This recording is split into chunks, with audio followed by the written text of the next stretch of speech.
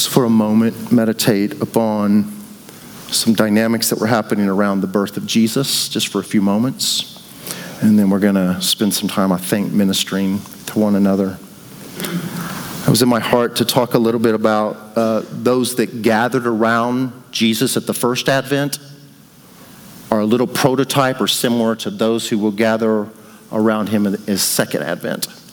So an Advent means just a coming, a showing up, right?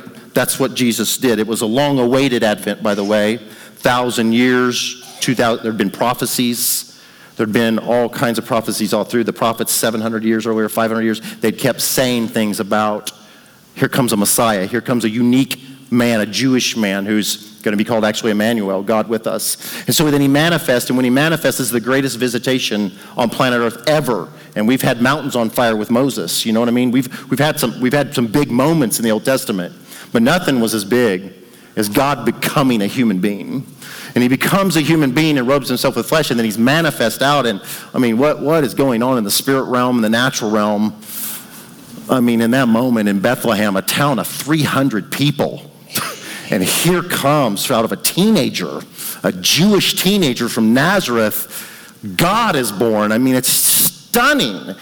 God who for the ancient one, it says, and robed himself and decided to be born. You know, the Son, eternal, had probably had the conversation with the Father and the Spirit about, I'm going to go be born.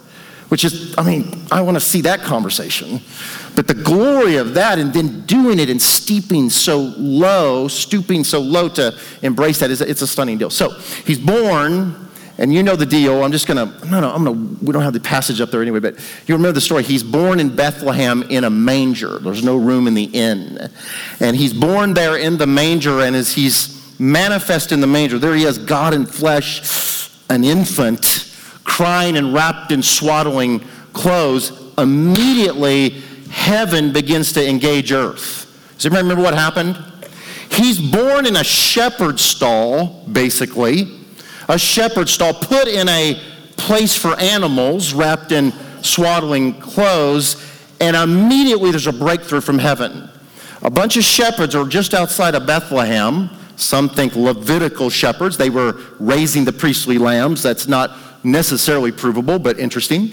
But there they all are out there, and suddenly an angel appears to them and announces that the Son of David, a Son of David has been born. The King has been born. There's this glorious announcement about what's happened. Then as he's done talking, it says a whole myriad, we don't know how many, a great company of angels didn't begin to sing, but began to shout, began to speak, glory to God in the highest, and glory to him, and peace on men on whom his favor rests. And there's this manifestations of just shepherd guys and angels, and they're all having, as we like to say, wet your pant moment. I mean, it's a they've been doing shepherding a long time. You never had a company of angels show up, but they can't help themselves because heaven and earth have just come together in humanity. God, the Word, John 1:14, everybody should be required to memorize. And the Word became flesh. Oh my gosh. And he dwelt among us. God became, the Creator robed himself in the creature. And when he did it, he actually is a prophetic sign of fully where this whole thing's going. Ephesians 1, 9 and 10 are saying that this is the eternal purpose, that he would bring under one head everything in heaven and earth. Right now we've got division between the heavenly realms and the natural realm. But in a person, we get the merger of gloriously the one who made heaven and earth. And so there he is, and as he's there, angels are bursting forth, and so here come the shepherds. They come in, they find him, they knew exactly where to go. They get in, they worship and do their stuff. It's amazing, and they become the first evangelist. It says they began to tell everybody about this around Bethlehem and wherever they were. Hey, we were out in the field, and these angels came and said, and then we went, and there was a baby right where, and they began to tell the story and cause a hubbub, if you will. At the same time, there's a drama that had been developing for a little while where some guys out way east, like Babylon, Persia area, had seen a star. And they had prophetically probably seen Numbers 24, and Daniel took the scrolls up there, and it talks about a star will lead them. Whatever, they see this unique star and follow it all the way to Israel. And they know the King of the Jews has been born, and there's illusion. They understand he's the King of the earth. And here they come, and it's more than 3 probably. Some think it's 12 in the Talmud, the Aramaic document. They think it was 12 guys. We don't know how many, but a whole host of these guys who are probably astrologer, magician, spiritist leaders come from that area. They get down actually into Jerusalem. And they start talking to Herod, and they start talking about, we've seen the star come into this region area. Where's the king? Where's the king born? You remember that? And then it says they begin to tell people, it says in the passage, all of Jerusalem was stirred up. This wasn't just these guys snuck in and then went to the cradle and we snapped a shot for a nativity scene, you know. These guys came in and it's a crowd of them. They've got gold and myrrh, you know what I mean? Frankincense, they've loaded donkeys or whatever, and they're in Jerusalem and saying, the King of Israel's been born. That's crazy. All of Judaism's built on the prophecy that the King of Israel is going to come. But nobody had heard about it, and Herod's a sold-out leader, and he's stirred up, they're stirred up, and he says, hey, when you find him, let me know so I can worship him, wink, wink. And so they go over, and they follow the star, which is probably an angel. An angel manifests over this little place, and I don't know if the shepherds showed up at the same time as the wise men, but here they are. You got Gentile dogs who are not Jews who have come in to the greatest Jew ever born on the planet. That's something. The nations were gathering. The Jewish people were gathering, the shepherds, and it's not over. He's 8 days later, and they're taking him to the temple. Remember that? They walk in, and right at the time they walk in, an old man named Simeon walks in. He's an 8-day-old baby. They're holding him, and Simeon, it says, had the Holy Spirit on him, was moved by the Spirit to go in there, and Simeon starts prophesying over this this baby. First he says, thank God, the word's been fulfilled, because the Spirit promised me I wouldn't die until I laid my eyes on the consolation of Israel. I'm looking at the Savior of Israel, a baby. And then he says, he's appointed for the rising and the fall of many. He's going to bring the rise and fall of many. And then he looks at Mary and says, a sword is going to pierce your soul, knowing that the cross was coming to him. They have this unique encounter. That gets done. And then here comes this lady named Anna, who's like 84 to 90s, whatever she is. She's been fasting, praying, been a widow all of her life. And she comes in moved by the Holy Spirit and starts prophesying over this little baby. The Lord is born, and at his first advent, God rallied the Jews, stirred up Jerusalem, brought Gentile nations to worship him, because the Bible says kings are going to come and bow before him. That was all a prophetic type. Old prophetesses are coming in and prophesying. Old devout men are coming in and saying righteous things about him. And it all was an amazing moment then, but it was a prophetic type of what's going to happen. Because Jesus came a first time, but does everybody know he's coming a second time? He's coming a second time. It says it in Hebrews chapter 9. Actually, for those that are taking notes, the verse. In Hebrews chapter 9, in verse, let me get to the verse. In Hebrews chapter 9, verse 28, it says, so Christ, having been offered once to bear the sins of many, will appear a second time and deal with sin, not to deal with sin that time because he did the first time, but to save those who eagerly wait on him. So his first advent was to take care of sin, and it stirred the nations, stirred Israel, stirred the religious order up.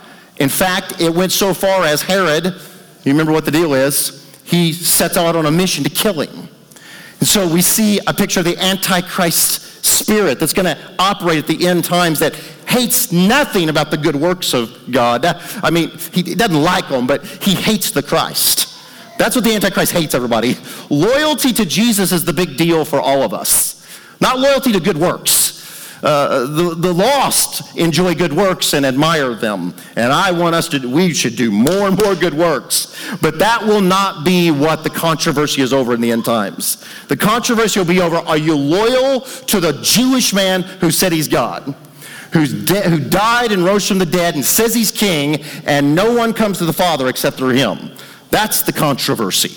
The controversy isn't feeding the poor. The controversy isn't healing the sick.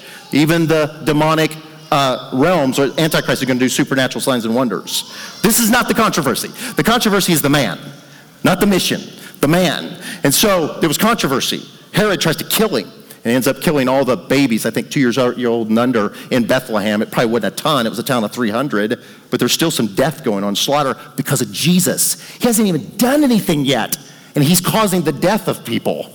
And he's born to die. And in the end times, I'm telling you, there's obviously going to be some big times coming up. We know that. But I wanted to say to you that I hope you'll meditate afresh on all that was stirred up in the natural realm and spirit realm when the first advent came and God became flesh. It's powerful to meditate on it. Take it, read it slow, savor what's going on, think about it. Don't let it just be some Christmas story you see on Charlie Brown, whatever. You need to see, you really need to go deep in this because it's all a prophetic type of what's about to happen. I'm telling you, the nations and kings of the nations are going to come and bow down before the King of Kings. He's the King of Kings. He's the Lord of Lords. A few of them bowed before a baby. All of them will bow before the man. The same thing, Israel will touch the poor and the shepherds. They'll be turned and they're going to come and they're going to worship him and be part of him. He's going to stir up a prophetic spirit in the elderly and the different dimensions of relationships and people in the earth. He's going to stir up devout people to come and to prophesy in the last days. And there will be a Herod Antichrist spirit that'll try to stop this whole thing. And here's the good news. It won't be stopped. Jesus is coming. He's going to rule and reign. It's good news. You think that was good. It's going to be better that he comes. It's a little tumultuous. The Antichrist spirit in the world don't want him back at that level, but he's coming. It's going to be good. He's going to bring the salvation that you and I want because you and I, let me do this lastly, you and I are only tasting a part of what salvation is. Do you know that? Salvation is full for us, spirit, soul, and body. He has redeemed me and cleaned out and made me alive in my spirit. My conscience has been freed by the blood of Jesus, forgiveness of sin, but my body's still dying right here. And so fullness of salvation is when Jesus comes and completes this whole thing, resurrects the dead, raptures us to where we get our new bodies, and you and I live forever in a realm of love and health and life forever and ever and ever. And so they sang and they longed for, send the Messiah, send the Messiah. They sang it, they prayed it, they longed for it. He came. It was glorious. Israel missed him. But we are now on the planet, 2 billion of us believers, now longing for the second advent. We long for him to come and to set things right and to bring justice to the nations. So I pray that you will go deep and sober and meditate upon the first advent, and it will refresh your heart and stir you at a new level to cry and ache for the second advent. Because I promise you, and I know you hear this a lot, it's just because the Bible talks about it a lot, in this place, but the second coming of Jesus is our heart's desire. It's the church's heart's desire. We want him back, guys. We shouldn't be sitting here getting cancer. We shouldn't be selling kids for, human trafficking, right? It's not normal. And so we want to let our ache go higher and our groan develop for him to come. So Papa, I pray in Jesus' name that you take these stories deep into our hearts, these truths, teach us. May we not only know the Christmas story well in our minds, but deep in our hearts. May we see the glory of the Word become flesh, how it stirred the nations up and the nation of Israel. And Lord, we're asking and saying on this celebration of the first Advent, for the second Advent, Maranatha. Maranatha. Maranatha, Lord. Mercy on the nations, gospel to the nations. But for the starving, the sick, and the billions that are in pain tonight, we're praying gospel news to them quickly, and then you break the eastern sky and and get this where it's supposed to be. You have whet our appetite with glory, eternal life in our inner man, but we want it fully, and we want you. So I pray you would stir us up at new levels.